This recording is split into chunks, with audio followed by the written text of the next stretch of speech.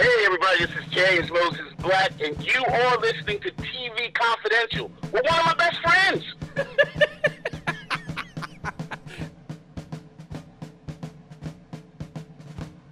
The casting reflects America. To use our perspective to show just what this looks like and feels like for Americans that don't look like the historical Ben Franklin, the historical John Adams, the historical Tom Jefferson.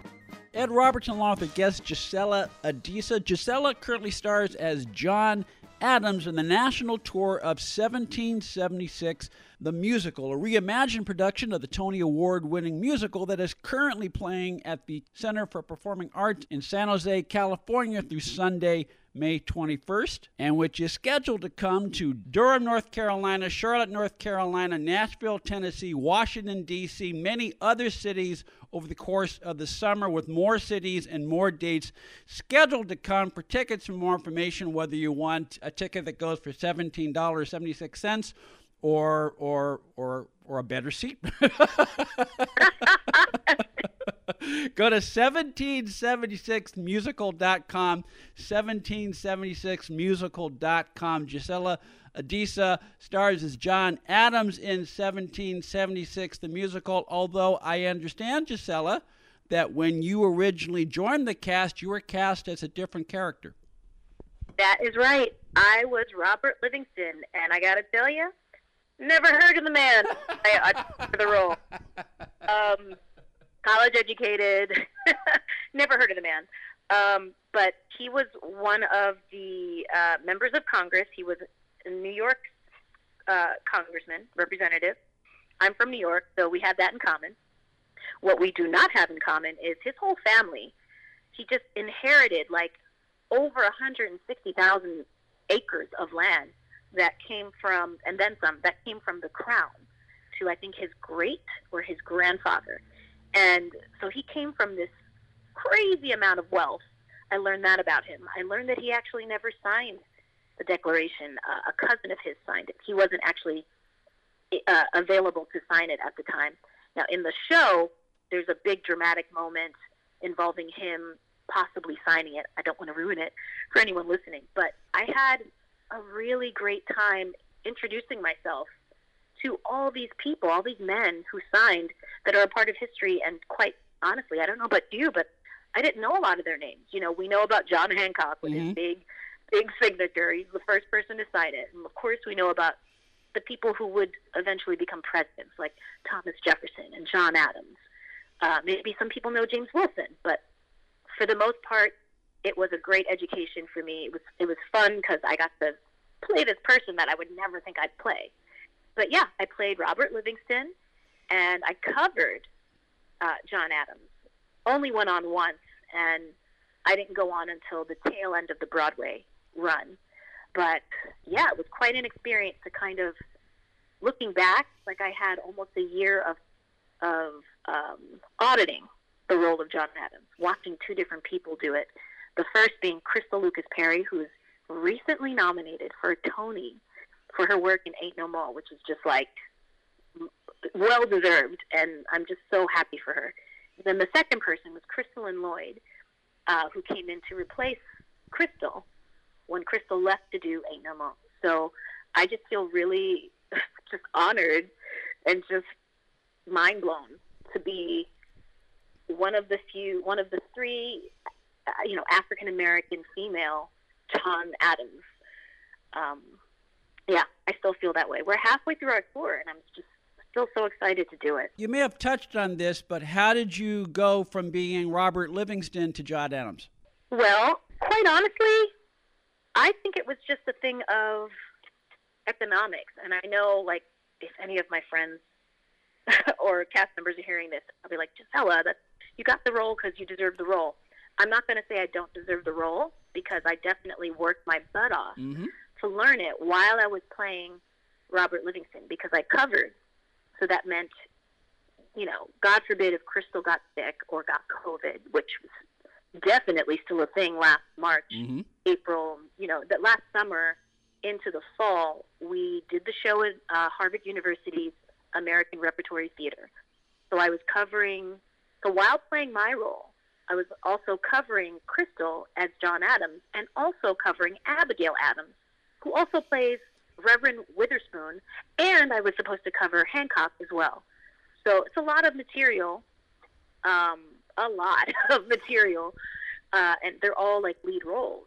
So I worked my butt off focusing on John, and then the Broadway show came, and shortly before we opened, we got the news that Crystal would be moving on to Ain't No Mo, and I let the creative team know right away I would love to be considered, knowing damn well I would be. That's how the business works. But you got to shoot your shot. You got to shoot it. That's right. That's right. Actors have a team behind them to support them, but at the end of the day, you have to drive the bus at some point. That's right. That's right. Now, before I went and shot my shot, I definitely contacted my agent, Eddie, over at Hickory Talent, and said, hey, by the way, this is happening. They already have a short list of people to replace her, but I feel like I should say something. And he's like, say something. So I did. I just explained, the work I did, the contract before, and I'm more than ready. And I got the response that I expected, which was, thank you for advocating for yourself. We'll definitely keep it in mind. We're talking to someone at the moment. We'll let you know if anything changes. And of course, I knew the answer would be no, but sometimes you gotta look people in the eye if you can, or in the email, and say, I know I can do this, for them to have the confidence or even the realization that you can do this. And I think that had something to do with my now being in this role. But I got the offer from the touring company to play John. I got it in, I think, the first week of November. So I'm honestly not sure what that was based on, because at that point I hadn't had that one chance to go on, and I'd never really done it outside of understudy rehearsal, which we would have every Wednesday and Thursday, or every Thursday and Friday, practically living at the theater. So, like, rose-colored glasses on, I got this job, and this, I guess you could see it as a promotion. I think it's an ensemble piece, but people seem to want to think John is the lead, so I got this promotion, in quotes, because of that hard work, and because I advocated for myself, and I believe in doing that wholeheartedly. I don't think I would have ever done that when I was younger, but I'm glad I did it. But realistically speaking, taking off the glasses, I think the fact that I had already had the show in my head, among other actors who played small roles and now are in the lead roles they covered, like Nancy Anderson, Onika Phillips, Liz Michael. We all moved from our smaller featured roles into these lead roles, and we all covered those roles before or played those roles on stage and did well. So I think that has a lot to do with it. It's just smart. It's just business. It's smart business to realize the other company spent the money rehearsing them. Let's give them a shot. And so far, so great. It's so great. I'm so elated to see people able to move up for whatever reason. On the line with us is Gisela Adisa. Gisela currently stars as John Adams in the national tour of 1776, the musical, a reimagined production of the Tony Award-winning musical that features an all-female cast that also reflects multiple representations of race, gender, and ethnicity. For our listeners in the greater San Francisco Bay Area, you can see 1776, the musical, at the Center for Performing Arts in San Jose through Sunday, May 21st. For our listeners everywhere else, 1776 will be coming to Durham, North Carolina, Charlotte, North Carolina, Nashville, Tennessee, Washington, D.C., many other cities throughout the summer, with more cities and dates to come. Tickets and more information, 1776musical.com, 1776musical.com. Stay with us, folks. We'll be right back. Santa baby, slip a sable under the tree for me. I've been an angel all year. Santa Gisela baby, is mostly and known for hurry her down work the in chimney to theater, me. including productions of Lights Out, Nat King Cole, Lights Out, Nat King Cole being the show in which Gisela played both Eartha Kitt and a very young Natalie Cole. Gisela's screen credits include the Netflix heist series Kaleidoscope, the Starz series Power Book 2, Raising Kanan, the CBS series FBI, as well as such acclaimed independent films as Nanny and S.H.I.E.L.D. Okay, so Eartha Kitt, Natalie Cole, John Adams, all three people who actually existed versus fictional characters. When you play a person who actually existed versus someone who a writer created for the stage or film or whatever, do you approach playing that person differently, or do you approach it the same, or does it depend on the character and the venue? It depends on the work. It depends on what their concept is. I mean, you could beat yourself, silly worrying about, am I getting the voice right and the mannerisms right and their laugh right? Am I getting the right? But I would say you did. For Eartha Kitt, I would say you got that right. Thank you. Well, thank you. So, it's been a while since I've done that voice. That was rusty. Yeah.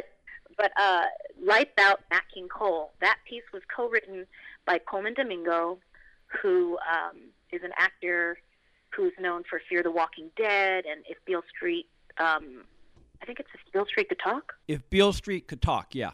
A bona fide movie and TV star. He co-wrote it with Patricia McGregor, who also directed it. Dulé Hill played Nat. Oh, perfect. A perfect Nat.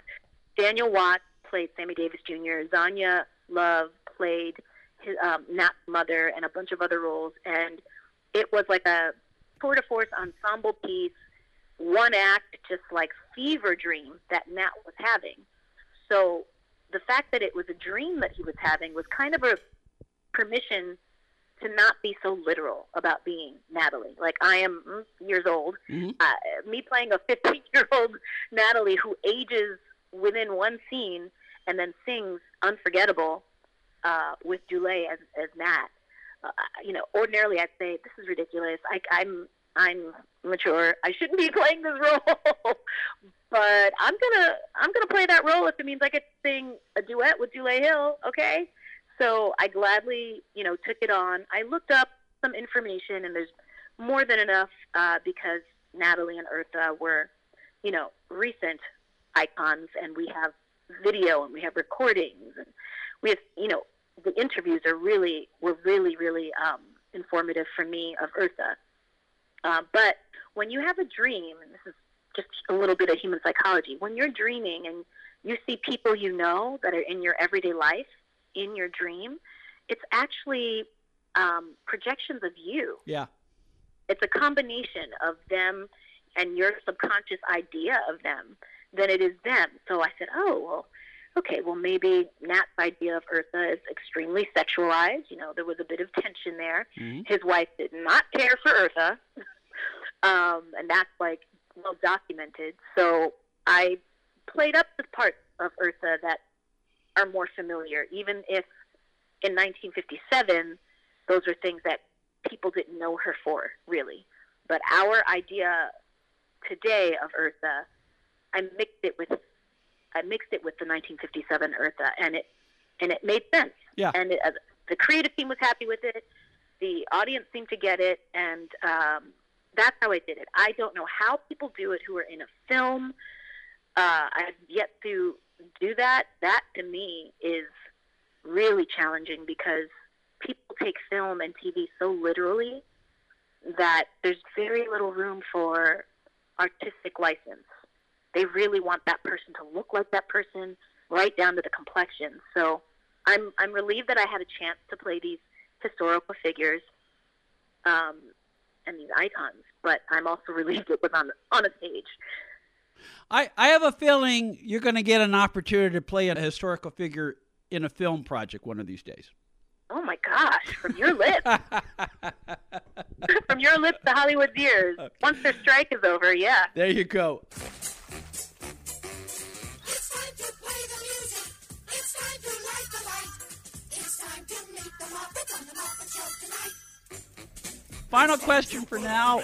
I understand one of your favorite TV shows as a kid was The Muppet Show, and that you had a certain ritual that you did every time you watched the show with your family.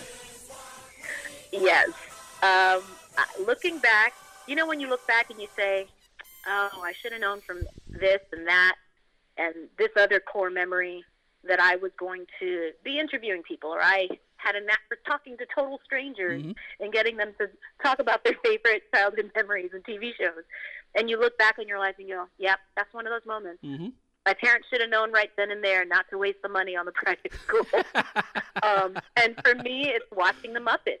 Looking back, I don't have a lot of childhood memories, but that's a happy one. I don't remember what day it was, but it was back in the day when people would still gather around the cathode ray tube, like an actual square TV, not a flat screen, not, an iPad, and all would get, together in a living room and sit on the floor, sit on your mom or dad's lap and watch a TV show together. And they'd already be sitting there knowing full well that this fool would be coming around the corner in our apartment in New Jersey. And, they had to turn it on, and I wouldn't come out. Like, the curtain didn't go up for me until I heard the theme song, and